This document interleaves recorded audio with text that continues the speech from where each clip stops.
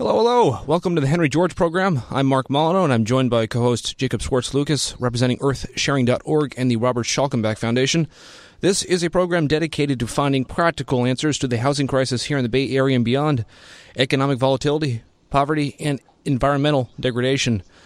More specifically, we compare and contrast the ideas of the 19th century economist Henry George with that of both historical and contemporary thinkers. We address issues ranging from artificial intelligence, automation, and universal basic income to city planning and the land value tax, a concept popularized by George.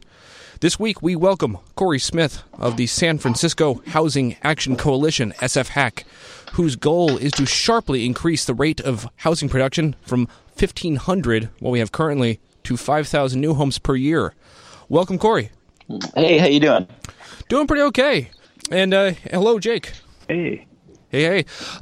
So it is an exciting way in some places that we're getting more and more YIMBY activity. People saying, yes, please build here. SFHAC. What is the differentiator? How do we keep them all sorted out between this and everyone else trying to fix the housing here in the Bay Area? It's funny. So we do joint happy hours with all of the YIMBYs once a month. And I asked one time Laura Clark, one of their co-executive directors, what's the difference between our organizations? And she goes, well, we're the punk rock organization in the pro-housing world.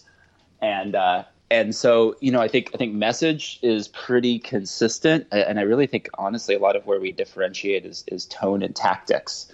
But at the end of the day, more housing is better than less housing. And what the YIMBYs have been able to do has truthfully been a tone setter in a very positive way, not only in San Francisco, but around the entire Bay Area.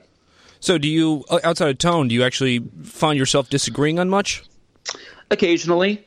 Oftentimes, though, to be honest, it's a little bit more about the politics as opposed to the policy, just because we operate in different spaces in the San Francisco and Bay Area political world. So, we have nuanced differences and we talk about those and we address those. But, by and large, we realize we're on the same team and we work together, whenever possible. Yeah. So what was the first time you realized that the housing here in San Francisco is not working, not normal? Oh, I took a abnormal path to all of this. I spent a few years coaching basketball, then I spent some years in tech, and I actually wanted to come in from the political aspect and had no urban planning background, but I got involved in a campaign and came across the organization and just started to learn about housing in the Bay Area. Like many others, I was originally inspired by Kim Cutler's Burrowing Owls article. And I mean, once you start kind of diving into some basic facts about it and just the simple, how many jobs have come to the Bay Area since the turn of the century versus how many homes we've built. From our perspective, and I imagine the three of us, it shouldn't seem like rocket science. But, there's other interests and those other interests often are very valid. But, we disagree. Yeah, on SFHAC, one of the things that it proclaims, who gets to live in San Francisco? SFHAC says anyone who wants to, and that is, some would say that's just common sense. You shouldn't have anything which privileges other people over existing folks or people who have the money to do it. Mm-hmm. But it is controversial. A lot of people do feel that SF is for SF. There's this pretty, there's a kind of grotesque group called that. It's SF for SFers. Yeah. And how do you just say that it's right to make SF for everybody? Well, I think it's just a personal philosophy, and I always approach this either from, I think we take a very macro view of it, and we look at this from a big picture problem. Overpopulation is something I think about a lot. Climate challenge is something I think about a lot. Livability, commute times, all of this stuff is a big deal to me. And so that puts me on the side of, if we have to change the physical structure of a city, let's make sure we get the appropriate transportation infrastructure and improved operations in place. Then everything's a go. But the other side to that argument is, and this is completely justified. It's just a more micro view that, life is short and we don't need to be overly concerned with what's going to happen a couple of generations from now. We should be enjoying our lives in this amazing city. And when you create a bunch of traffic and a bunch of construction, and when you're changing theoretically what makes this city great, that view isn't wrong. I disagree with it, but I think it's important to understand where those folks are coming from, and acknowledge it. Just say, we disagree, and we're going to try to out-organize you. Yeah, well, I mean, I guess they are saying there are advantages of lower density versus higher density, but they come with the secondary thing of saying, and who gets to enjoy the lower density? We do, which is it's a political answer. I mean, I certainly respect. You go back to the Marion Headlands; they were going to densify it, and I think it's a great thing that we have a lot of nature preserves. I think it's great that we do preserve the wilderness, but the people in the Marion County certainly believe that, well, keep it low density, but we have God's given right to be here, and that's something I definitely feel is kind of begging the question, and it's always good to I guess shake that up. This whole idea of overpopulation, it's valid when you think about the theoretical limits of the planet and living within our ecological means. But even the idea of overpopulation is kind of a manufactured, self-fulfilling prophecy, right? If you think things are overpopulated, you don't want to create infill, and that means that people are just squeezed all the more, and then you can point to this self-fulfilling prophecy, which you're not calling a self-fulfilling prophecy, and say, look, we're overpopulated. We can't accommodate more people. Go away. Yeah. Yeah, I mean, it's kind of scary how overpopulation is out there. SFHAC displays its lesson of the Bay Area housing crisis and what can be done with Bay Area Housing 101. It's a 25-minute presentation that you guys put on. We don't have 25 minutes, but what is the ultra short version of what's going on in the Bay Area? Well, I think the first thing that's really key is we reframe the entire conversation and don't use the word crisis. The Bay Area is experiencing a housing shortage, and we're experiencing an affordability and displacement crisis. But, simply speaking, if we have built the homes that we needed to for the last 30 or 40 years, we'd be in a significantly better situation today. So the other thing that we really like to associate with that is crisis invokes this notion that we don't know what's going on, and we don't know what to do, and we don't know how to fix it. That's not true. We're perfectly aware of the solutions. We just have to create the political will to get it done. So the point of the presentation that we take around to, companies and neighborhood associations and quite literally anywhere, we try to touch on why it's important for different individuals. Is it a socioeconomic issue? Cultural diversity? Is it environmental? Is it just simply the rent is too damn high? We frame the problem.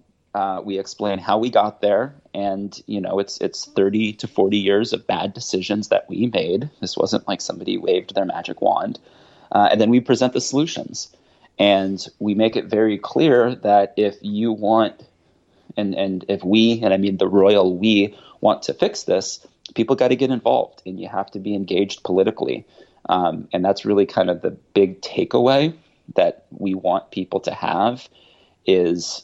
This is fixable, but, you got to do something. Get off the sidelines. And how well does this message get over when you put on this presentation? Positive. And what's interesting, it's positive not only for kind of the stereotypical millennial tech person, but I go into neighborhood associations where everybody is over 50, everybody is a homeowner. And when I explain the difficulties of getting something done from a development standpoint in San Francisco, I just ask the question, how many of you have ever had to go to the planning department to get a permit for something? And sure enough, there's at least a half dozen. And then I ask those people, was it cheap? And everybody shakes their head no. And I say, was it fast? And everybody shakes their head no. And I go, okay, well, imagine that on a $100 million deal. we're talking a $25,000 deck. There are people's careers and food on the table for their families at stake with this stuff. So even that, they get that, and being able to talk in a way to the audience that they understand and they relate. We're not going to get every person, but we don't need every person. We just need, a significant majority to be voting the right way. So the policy proposals of SFHAC are saying that 5,000 units a year would, unlike now, allow San Francisco to keep up with the current growth of population. Does this also account for the backlog, or is this basically write that off and we'll just make it work going forward? So the 5,000 a year number is so housing prices increase at the exact same rate as inflation. That's not an opinion. That's a mathematical formula that's been put together. The city's chief economist said that. I'm actually organizing a panel at Spur around how many units do we need? How many units do we actually need to build? And it's all based on your desired outcome. It's not a right or wrong answer, but we've just kind of circled it as, okay, here's the target, here's why, and that's not necessarily even up for debate by economists and people that understand how this stuff works. Somebody will debate it, but somebody will always debate everything. Well, yeah, I mean, you can set aside, talking about the assumptions going into a model. In San Francisco, you get people who just don't really acknowledge that supply and demand is a real thing. How often do you deal with people who tend to be real skeptics of the idea that housing supply matters? I make a very strong point in my life to not argue with the idiots. There are people that want to focus on the demand side. We need to decrease the amount of jobs that we're bringing to the region. We wholeheartedly acknowledge that would work. That is a way to tackle this problem. It's just not the route that we want to take. And for the people that aren't quite sure, we in our Bay Area Housing 101 show data that is decently digestible for the average person. And they go, okay. One of the famous places that this came from was a housing activist in San Francisco named Calvin Welch, who has a history of protecting actually my neighborhood, the Haight-Ashbury. And he has this long discussion where he talks about supply and demand and goes through it and yada, yada, yada. But at the end of the day, he confuses causation with correlation and doesn't look at the macro environment and understand how the Bay Area housing market actually plays into this. It's not just the San Francisco housing market. And so most people get that, and the ones that don't, you just kind of got to go, okay, and move on. Yeah, so I guess the people who do argue that, if you build more housing, kind of like it's the argument against highways. If you widen highways, you'll just get more cars on the road. If you build more housing, there'll just be more people moving to San Francisco to fill it up. What's the best way to counter that? What's the alternative? There are hundreds of thousands of people that commute from the Central Valley every single day to the Bay Area core for work. We have to, again, thinking from a macro perspective, take the best real world solution that exists. One of the key things I think we also need to do is acknowledge that, because I get this a lot, well, all the new housing is only going to be for wealthy people. That's true. The reason we don't have middle income housing in the Bay Area is because we didn't build market rate housing in the 70s and 80s. I am a believer in filtering. I followed the data on that. And so acknowledging this isn't a short-term fix. I mean, this is something that we are way behind. So 5,000 units per year, every year for the next 20 years to get into an improved situation. But it takes time. Absolutely. So I guess one ugly side of political feasibility is what is politically feasible to build. It usually isn't building where perhaps they should be. You never build in the rich folks' neighborhoods. It tends to be built in where people have less political power to counter it. Yep. And that's what gentrification is. It's filtering, and eventually it will get housing to people, but it certainly puts the screws on people who lack the political power today. What is the right answer for how we make sure people aren't just screwed over with this? So again, following facts, and I think pro-housing folks actually, we get a little too wonky sometimes. We don't make the emotional arguments, which are oftentimes more politically powerful. But we know that building more market rate housing in a neighborhood decreases low income displacement. That's a fact. The other thing I think that's really critical is differentiating displacement from gentrification, because they're very, very different. Displacement is people getting kicked out of their homes and being forced to leave an area. Gentrification is a changing neighborhood, and gentrification can actually be positive in a lot of ways. Safer neighborhoods. When you have a street that is gentrified, maybe that means there's more streetlights at night and people can walk up and down the street safely because there's more going on, more people. That is gentrification, but I would argue that's a positive thing. The negative impact for gentrification is displacement. It's where people do get priced out, and it's a very difficult balance in a lot of ways. Yeah. So I guess the current solutions for affordability, which is the people who tend to say, "Oh, don't try to build market rate housing to make things affordable. We have a solution for it." It tends to be heavy impact fees, and then also having a certain rate of below market housing for each unit, and so on. What's your general impression of how well these are working today in actually giving the affordable housing that people demand? So in San Francisco, there was a project on Indiana Street in Potrero Hill, and there were 17 below market rate units that 1,700 people applied for. There's a popular home builder in San Francisco that just describes it as a lottery for low income people. And if you're lucky enough to get it, great. I'm a firm supporter of inclusionary housing, because I do think we need to be finding things in the short term to be able to help people. My organization helped write the original inclusionary legislation in San Francisco with, at the time, Supervisor Mark Leno. But we would also argue that, and there's a debate in San Francisco right now, whether it's going to be 25% or 18% below market rate. We would argue that 25 or 18 of 1,500 isn't the argument. We need to figure out how to get to 5,000, increasing the total number of below market rate units to help more people. At the end of the day, it's got to be about people. So the more people we can help, the better off. And then that's that balance between short-term, great, we're creating a lot of low and middle income housing that's subsidized, while in the long term preparing future generations for the challenges that they're going to have to deal with by adding lots and lots of supply. So I'm not sure about all the details up in the city. In the backyard here at Stanford, Palo Alto, subsidized low-income housing is now people with up to $250,000 a year qualifies low income here in Palo Alto, which is just shows you how absurd the situation is. How does that work up in the city? So when we talk about who gets to live in subsidized affordable housing, housing for who, most people don't actually get that. It's math that determines that. So in the city of San Francisco, it's, kind of the similar way. So we're debating legislation right now that would subsidize housing for individuals making up to 140% of area median income.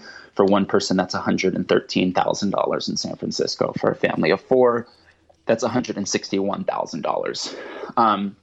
It's a lot of money, certainly. But, when you hear about a significant majority of San Franciscans and really folks around the Bay Area paying 50, 60, 70% of their income on rent, it's a broken system in so many ways. And so it's, we're so far behind. That's really the challenge. And, we got to do what we can step by step to dig our way out. Yeah, so you've talked about the bad decisions we made over decades and decades. Just go more into, what are the worst decisions we've made as a whole? Well, it's the famous phrase, unintended consequences. When we did these things, there was a point at the time. And oftentimes, actually, that point was really valid. But, as we get further away, it's gotten to be really difficult. I think the two most, well-known and popular that we always talk about are the famous Prop 13 and the California Environmental Quality Act, CEQA. Prop 13, locking property taxes in, creates a bias towards office and commercial space.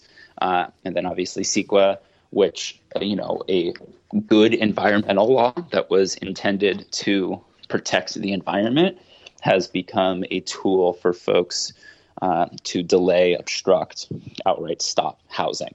And so we need to make sure that in both of these cases that we, have intelligent reform, thoughtful reform that helps people. And things are always going to be different. The regulatory climate's always going to be different. The economic environment's always going to be different. And they're just simply outdated. So whatever we can do to kind of, tweak here and there will be better off. So CEQA, my impression is CEQA is, if you say, should we build more housing here, CEQA will say, no, it's going to be bad for the environment. If you say, should people commute from Tracy into town, CEQA says, I have no opinion on that. Sure. Right. Is that a fair impression of that's what CEQA is telling us? The range of how CEQA has started to be abused is really starting to get ridiculous. In San Francisco, there was an example of mixed income development projects going into the Mission District, which is, the hot rod area for development because of gentrification and displacement. Because it's happened so much there.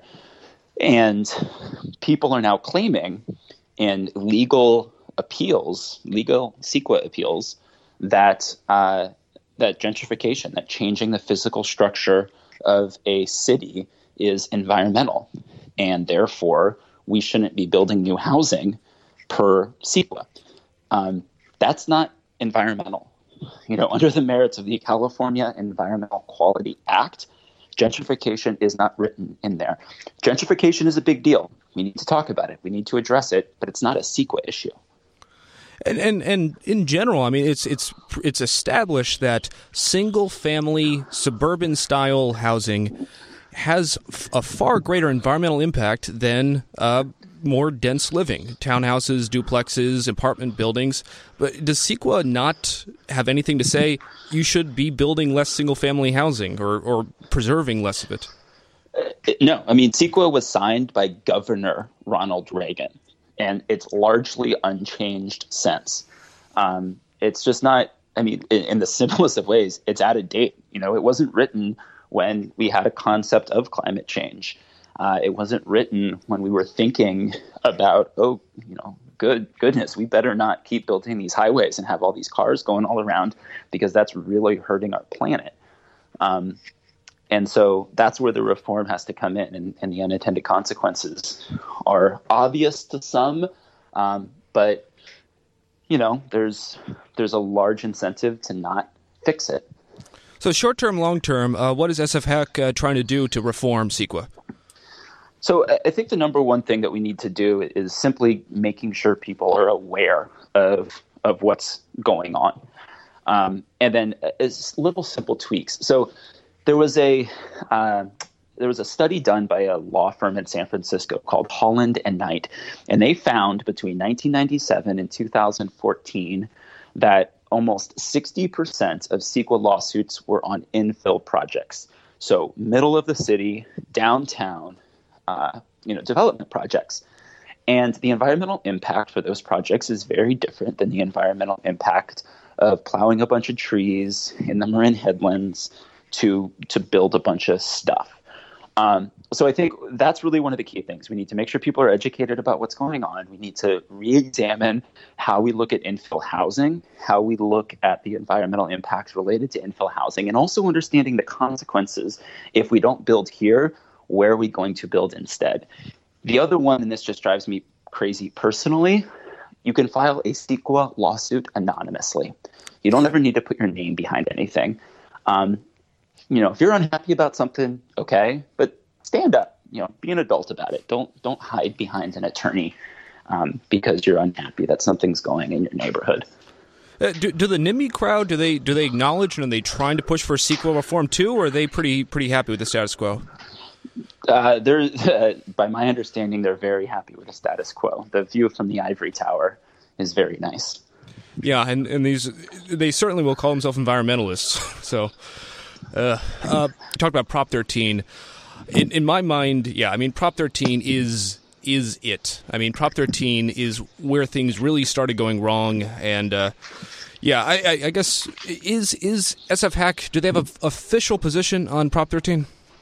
Yeah, I don't know if we've ever actually taken an official position. I think we, again, operating in the realities of the world, you're not going to get folks to raise their personal property taxes. And again, the law was put into place, not a whole lot of long-term thinking, but with the intention of helping people. And that's why they did it. But I think looking at commercial and office reform, both to, number one, increase the total amount of revenue that the state can generate is really, really key. I mean, I think we're at an all-time high, if I'm not mistaken, of state revenue generated by personal income taxes. And so figuring out a way to reform on the commercial and office side, Evolve is one of the great organizations out there that's trying to do that. And then that will in turn, start to lessen the bias that Prop 13 creates around building office and commercial over housing. Yeah, so I guess if you ask like the mistakes we made with zoning over the years, I guess the second question I ask is why do we make those mistakes? If it was such a bonehead decision, why did we make those mistakes, and what's going to stop us from making those mistakes in the future? I mean, I don't necessarily think they were viewed as mistakes at the time. The gentleman that I referenced earlier, Calvin Welch, I mean, he came to political power because the city of San Francisco bulldozed Fillmore and an African-American community. And when they showed up, they said, hey, we're going to build you a bunch of new housing and you'll be able to move back. And then they didn't. They just said, whoops, sorry. And then they turned to the Haight-Ashbury neighborhood and said, hey, you're next. And the neighbor said, whoa, no, you're not going to do that. If that's all the story Calvin sounds like a hero. I mean, he protected the neighborhood. He protected residents. He protected people. And that's a good thing. So, so much of the problem is we're trying to avoid the unintended consequences, but, inherently about them, we don't know necessarily what they are. So we're just trying to be as thoughtful as we can, thinking both short term of, okay, where zoning tweaks can we make? Transit corridors, upzone transit corridors. What are the potential unintended consequences? We talk through all of those, and we try to make the best decision possible. Is it going to be perfect? No, definitely not. But short-term and long-term thinking at the same time and trying to gather as much facts as you can, you really just try to do the best you can. So I guess, an extreme case to be made is maybe we shouldn't be building demand until we figure out the overall long-term land use policies, or else we don't have a long-term solution. Until we reform, repeal, do whatever we need to do to Prop 13, maybe until we get that foundational fix going, just building more supply won't be enough. What would your response be to something like that? Every home you don't build in San Francisco for a Bay Area employee is going to be built out in the Central Valley. We talked about overpopulation as a problem. We've been plowing over some of the most productive farmland in the history of the world to build single-family tract homes. You got to look at, okay, if A happens, then what? So I don't think you can do that. I think you have to do all the Prop 13 stuff, try to fix it, and at the same time adding housing. And again, the best thing about this is, number one, we're putting market rate units onto the market, which is good. And we're also putting a lot of subsidized affordable housing units on the market, which is also very good. So It's not an either or. It's and then some. It's all of it. It's not always easy, and we don't know that we're going to be right every single time, but it's the best option that we have. I guess where maybe we disagree is I think the real end goal is we want people to upzone their neighborhoods and really have the rational desire to want to do it.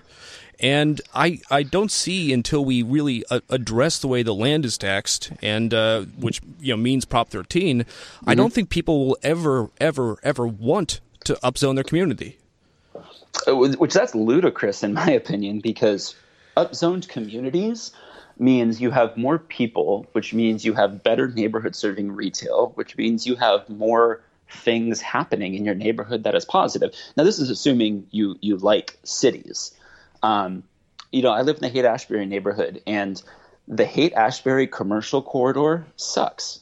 It's T-shirts and bong shops, and it's single story. And what I would do to put 6 stories all up and down Haight Street, to revitalize the neighborhood, to make it more walkable. I think, again, I do think you need to do all of that stuff and all the other stuff. I guess you say you want to live in cities. We have the weird case in the Bay Area. We have real cities in downtown San Francisco, Oakland, San Jose, and then we have the suburbs, which are becoming as expensive, more expensive than the cities. What's the general relation between SFHAC and the way that it treats its peninsula, suburbs, and beyond? So for the longest time, we had not taken a position on anything outside of San Francisco. But really last year, the increasingly obvious fact that this was a regional issue said, okay, we have to think regionally about this. So we're doing it a few different ways. Number one, there's a project in the city of Brisbane, California, which is directly south of San Francisco city limits, that has a 684-acre piece of land. It was a former rail yard with a train station right in the middle. There's a development proposal there where 95% of the housing units would be within a half mile of the train station that is currently operational. So that's kind of one. So we find smart regional impact projects. And then the other side to it, and I think this is the key in terms of actually fixing this, it doesn't actually happen in the Bay Area, in my opinion. It happens in Sacramento. It happens with state legislation. Senator Scott Wiener's SB 35, Assemblymember David Chu's AB 73, finding ways that would incentivize or in some cases punish those peninsula cities for not building their fair share is how we fix this. So it's moving away from local control, more towards state control, because ultimately the state of California has a desire to fix it from a macro perspective where individual municipalities don't necessarily want to change. Yeah, so SB 35 just 2 weeks ago passed its second round of committees, as I understand, and mm-hmm. it's moving ahead. What's your overall impression of, is this thing going to make it? I wish I could give a more positive answer, to be honest with you. I don't know. I really don't know. It has passed through 2 different committees, the Senate Transportation and Housing Committee, the Senate Governance, I think is how you say it, and Finance Committee. But, there's a lot of strong interests in Sacramento that don't want this to pass.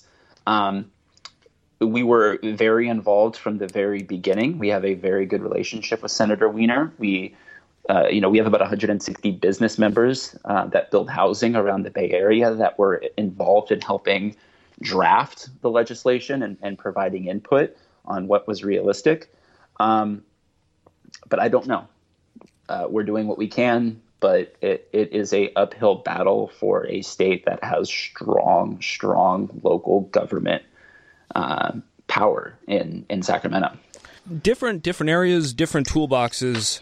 The city council I interact with the most is the Palo Alto City Council, which mm-hmm. which KZSU Stanford brings us to the air every Monday evening.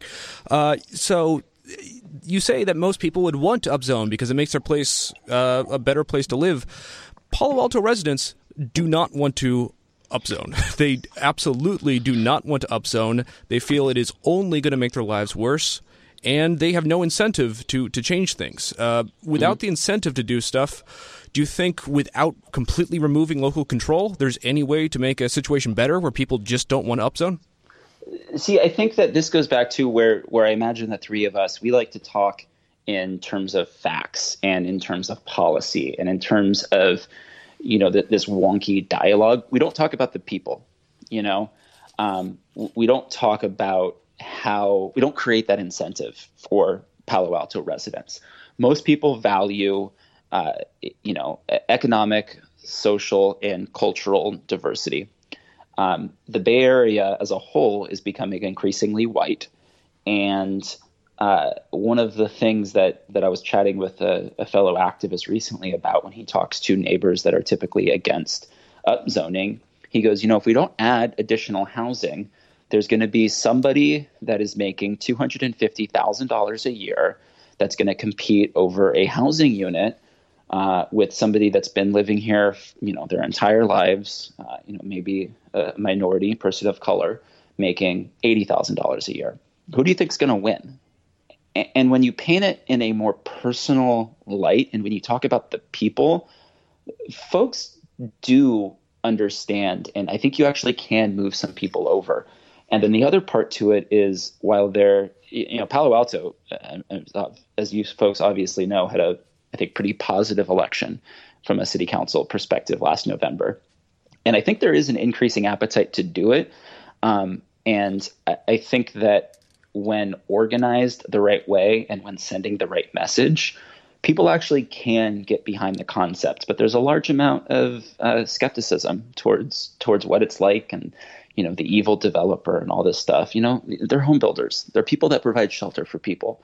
And changing the dialogue, changing the messaging, I think can get people on board. I guess there's, a cultural shift is one thing you need, but you also need people who are able to make the calls. And in Palo Alto, they did have a positive election last year from a YIMBY's perspective. They Thank you, by the way. Yeah, well, I mean, I'd say, we have a person who ran on a completely pro-growth, pro-development, increased housing platform, Adrian Fine, is now part of the council. But, I mean, I've been following week by week. They were just barely able to get past a slightly increased over the state-mandated minimum of the granny unit zoning increase, and there was just plenty of outrage, and there are virulent NIMBYs on the board who felt this was a schizophrenic increase in zoning. And I kind of feel like the YIMBYs in the council, they are still fighting for scraps in something that is never really going to make Palo Alto remotely affordable at this rate. I just tend to kind of be doom and gloom that in a place where the economic incentives are so much stronger than the will to make hard decisions, the hard decisions will never be made. Mm-hmm. Yeah, and I don't know. I don't know what to cure myself of this skepticism that the only thing that will make it better are big, dramatic changes like Prop 13 reform. Well, I think, so economic incentives, those exist, yes. Flip it the other way a little bit. Ask the person that is economically benefited by not building housing if they have children, and ask them where their children live, and ask them if they have any grandkids and whether or not they're able to see their grandkids, and talk about climate change and whether or not they think that's a problem, and ask them about the number of people that drive every single day from the Central Valley to the Bay Area. So while the economic incentives exist, it's important for the YIMBYs to find those other incentives that actually do get people to go, oh, yeah, I guess that does make sense. And then you talk about the positive impacts of development, neighborhood serving businesses, walkable communities, again, people having shelter. Then all of a sudden you personalize the argument to flip it back. And the other thing I think that's kind of critical to this, we're behind the eight ball simply because we're younger and just arriving on the scene, and our voting blocks have not been established in the great numbers that they will be in the future. Homeowners vote at a higher rate than renters. So a lot of it is really just kind of playing catch up with the demographics and, again, voting blocks that are strong enough and powerful enough to flip elections. One thing that I wanted to, if it's okay if I jump in for a sec, I wanted to state is that with regards to inequality and power that's gained from inequitable policies, that can be used to, stop measures like the one you're talking about, and basically allowing zoning to be controlled at the state level as opposed to the local level. And even if you can get all of the zoning increased in your neighborhood in Haight-Ashbury, it's still, it's a good thing. I'm not criticizing it, but it still doesn't solve the sort of inequitable distribution of the increase in the value of the real estate, specifically the land, in the area. So you could upzone the Haight-Ashbury area, and you could have 6-story buildings and turn it into something like Paris, which has a very comfortable density, and you just have a lot more units on the market. But it's still going to be those people who own land in that area who are going to benefit. And so, when you talk about the inequity of it, I still think you're faced with that basic problem, even though we might have a lot more people able to move to the Bay Area, and there could be some reduction in displacement. Yeah, agreed. I mean, I think one of the things that we always really try to hammer, though, is while there are a lot of, challenges and we deal with land value in, a very scarce city in San Francisco, there are other things that bring benefit to people.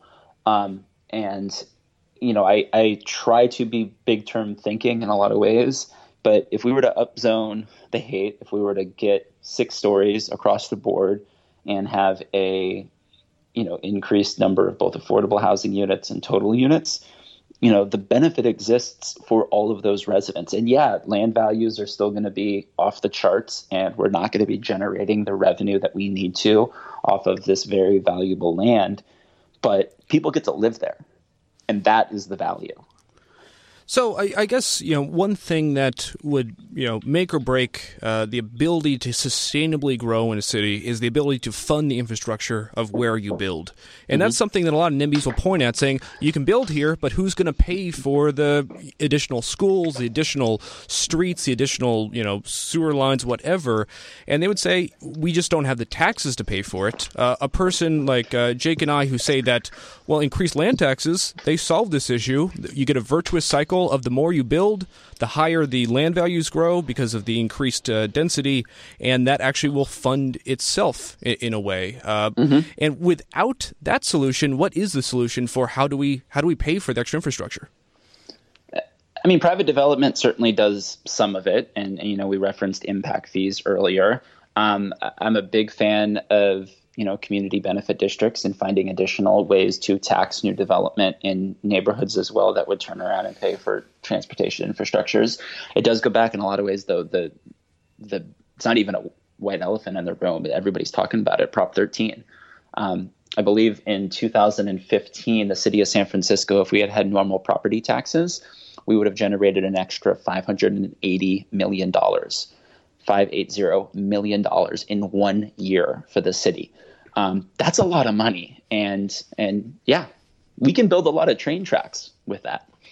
If you're taxing the new development, it's sort of like you're putting the brakes on the very thing that you want more of, right? If you want more development, why would you decide to go ahead and tax that development? It seems to be sending mixed signals to the market with impact fees.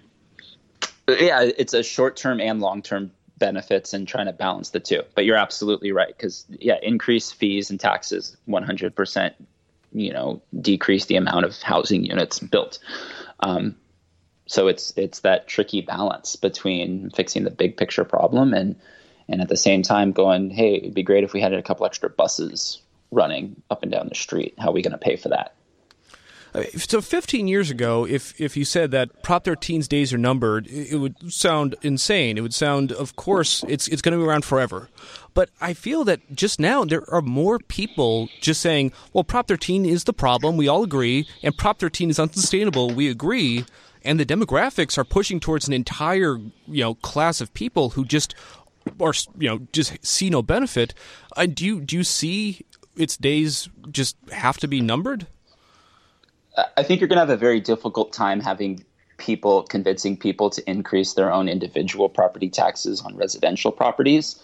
I certainly think they're probably more numbered from a commercial and residential perspective, but the people that are benefiting financially from lower property taxes are the people that vote in higher rates. And, Prop 13 reform, and I'm sure you two know this, only happens when 2/3 of California voters decide to do something. So that's a lot of political will that needs to be generated. And, as our generation gets older and we see this problem, perhaps, but I don't think it's coming in the next 5-10 years. I think we're looking, 20, 30, 40 years down the line before we actually have a reversal. Yeah, well, I guess the overall trend is California now has, I believe, the lowest rate of homeownership in the United States. It's having the exact opposite effect of making, homeownership possible for people. And it's only going to get worse. I mean, because, there's just even the people who are well off can't afford a home. And if the majority of people become renters, why do we support a subsidy for people who are lucky enough to have land subsidized for them? Yeah, definitely that. And as demographic gets older, if that's the case, I think that'll be one of the things that flips it. We're not benefiting from this. We're not making money. In fact, we're being held out of the market, and our schools aren't getting the revenue. Let's do something about it. I'm mad as hell, as they would say. Yeah, so I feel like, not to be too antagonistic, I feel like the tyranny of small differences, it's just kind of funny how it comes up. We want all the same things. We want affordable housing. We want just basically, this area to be affordable for everybody, no matter who you are. But I guess, would you say the main difference is of kind of long-term versus, short-term feasibility? And I definitely feel maybe we need a mix of folks who are getting out and just making sure things happen in the short term. But is there a usefulness for them, for people who have more of an eye in the long term? Or do you think the long term is not so important as far as how we look at things? I think it definitely has to be a balance between the two. One of the things that I say often, for example, that I would like as a long-term goal for SFHAC, and I think for the YIMBY movement generally, is 20 years from now, putting a ballot measure on in the 9 counties that would put the entire region under one transportation agency. What I think that would do is that would allow us to, number one, get improved transportation around the region, which is obviously very, very critical. And then number two, it would give us the financial incentives, the carrots and the sticks for, increased infill development along those transit corridors. So suburban cities, we could say, because we have one transit agency, if you don't build the housing, you don't get the transportation infrastructure improvements, and have that be the incentive to do things the right way. So we have to be thinking long-term, 100%. But we can't ignore, what we have in front of us at the same time. And that balance is difficult, and people need to be working at both at the same time, and being very upfront and open and transparent and, thoughtful and factual in what they're advocating for, what their priorities are. And if you do that, then the solutions make a lot of sense. So I guess here's a question about the limitations of empathy. It's very easy to be empathetic for the person in front of you. The message of SFHAC being anyone who wants to get into San Francisco can live here. That's the dream. This hypothetical person who should be able to live here but currently is elsewhere, Yeah, this hypothetical person who should be able to live here but currently isn't here, it's very easy to ignore them and say, yeah, not my problem. I don't have to have them in mind. It's very easy to pretend they just don't exist. They're not flesh and blood in front of me. How do we increase empathy for these hypothetical people out there? So I think the wonky argument is 84% of people that move into new development in San Francisco move into that housing from San Francisco. So the significant majority of people that live in new housing in San Francisco already lived in San Francisco. And then the other part to it is, for most folks, the easiest thing I think to draw to is, do you have kids? Where do your kids live? Is it affordable for them? Is it affordable for your grandchildren? Do you care about your grandchildren? Do you care about teachers living in our community? Because that's middle income housing. Do you care about working people living in our community? That's middle income housing. And being personal with it and not talking about 84% of new development has San Franciscans moving in, yada, yada. I think that's how you get people on board. And again, we don't need everybody. We just need a voting bloc large enough to win.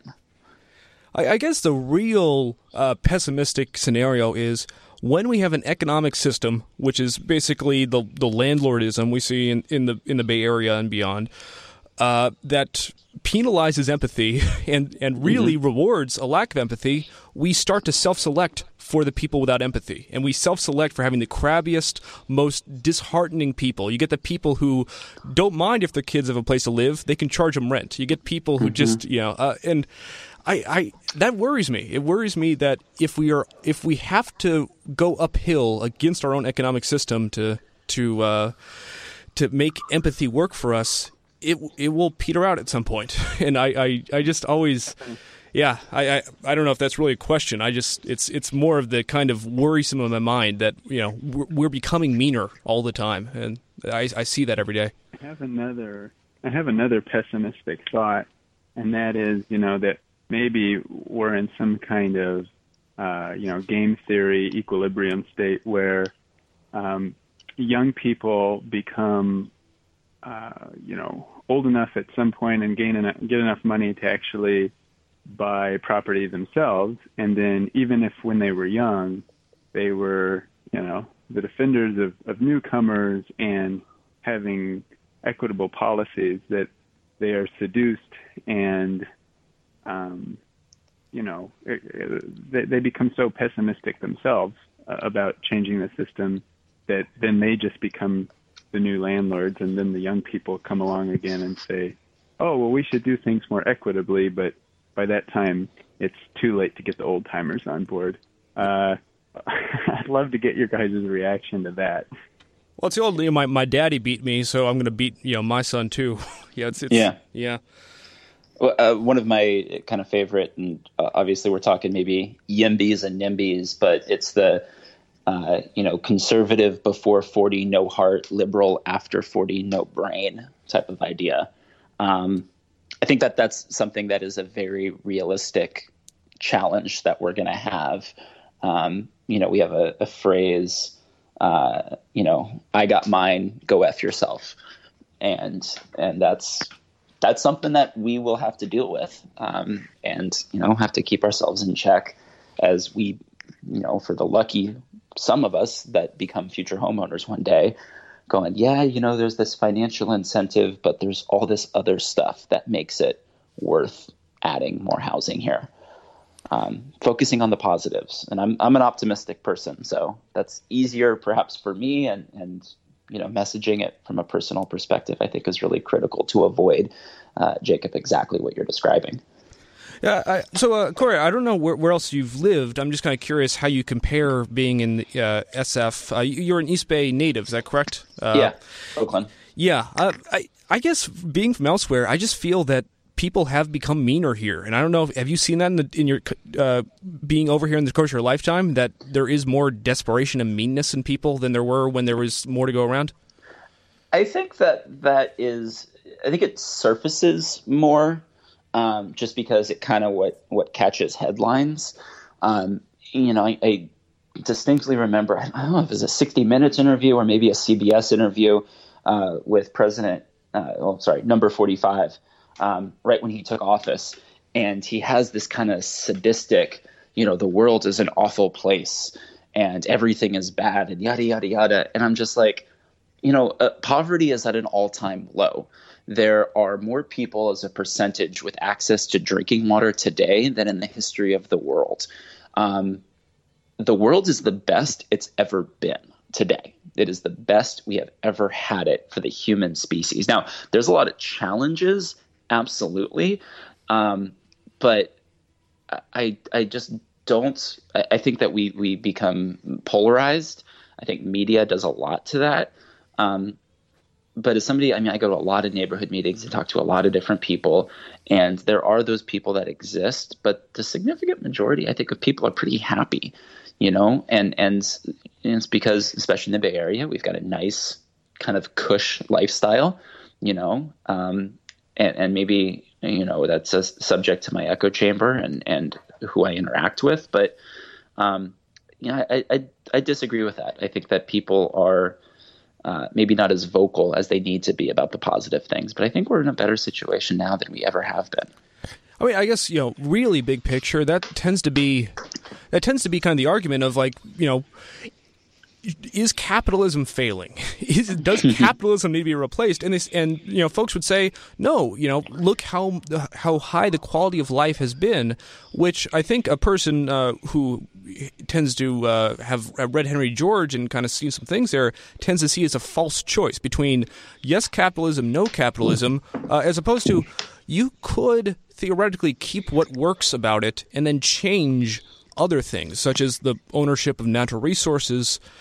And I guess a person who's a curious thing is Henry George's ideas have been largely forgotten, but they actually have become kind of resonating in the common sense of how we build cities. They're really the only economic system that naturally spurs itself towards building cities. Everything else tends to have them just they can't exist.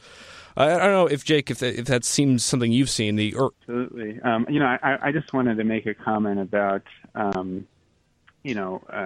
mean people are. When I go to the Bay Area and I live in New York, I feel like the culture is much friendlier.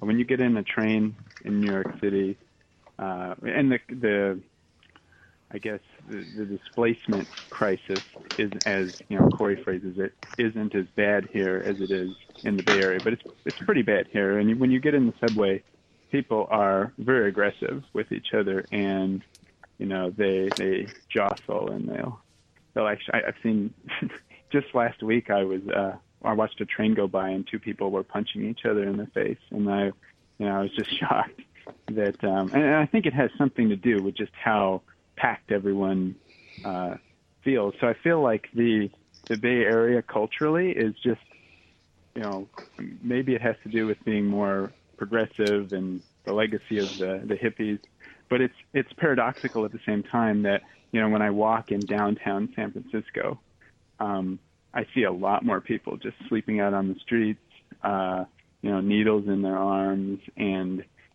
I just thought that was a sort of tangential but interesting point to make, that the economic situation seems to be worse in San Francisco, but yet people feel nicer to me from an outsider perspective.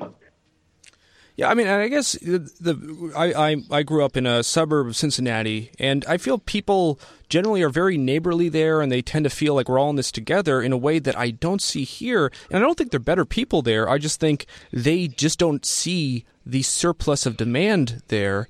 And I guess is that really? It seems like a really bad outcome. If you want your community to be good, just hope and pray that people never want to live there. And I guess, is that the blueprint for how we make things work? Because it sounds like that is kind of the idea. It's we don't have a solution for, if you have extra demand, break in case of emergency and do this, and we don't have that now, or it's not politically feasible. That is. I've always been a big fan of Bobby Kennedy, and so I think two things. Number one, one of my favorite quotes from him is that 20% of the people are going to be against everything all the time. Even talking about two people punching themselves or punching each other on the subway. Well, yeah, that becomes what people notice. But how many trains went by where everybody was just commuting? I mean, from a total number perspective, I'm a huge believer in utility theory. And so when I look at this stuff even from a micro or macro perspective, it's just, how can we help the greatest number of people possible, knowing that, haters going to hate. That's just the reality of it. And you're going to have fringe people. But, the significant majority of people that ride the train every day are just riding the train to get to wherever they need to be. And it's probably my worldview more than anything else. But, most people are doing pretty well. So, it's just, again, the best we can do given the circumstances.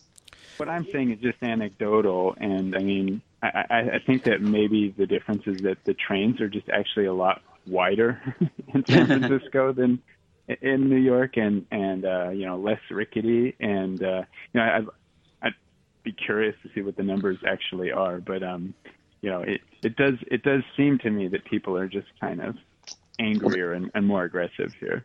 There was a door that fell off of an SF Muni train recently. So maybe we're having that pack problem as well. A door literally fell off while the train was driving. It was like, whoa, okay, let's. Someone was leaning on it, or it just fell off randomly.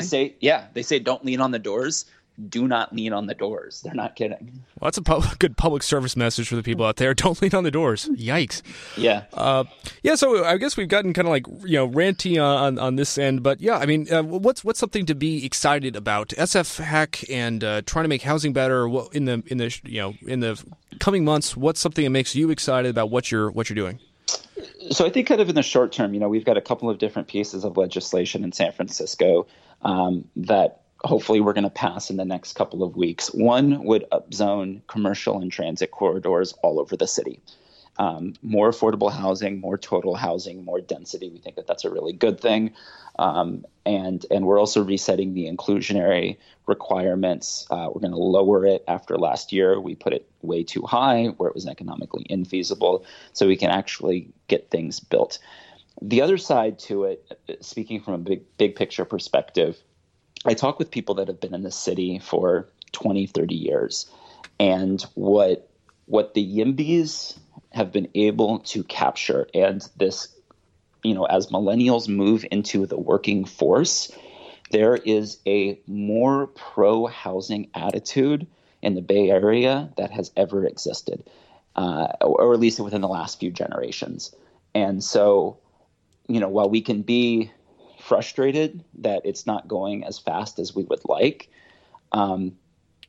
people that have been here a long time tell me constantly, we're going in the right direction for the first time in a really long time.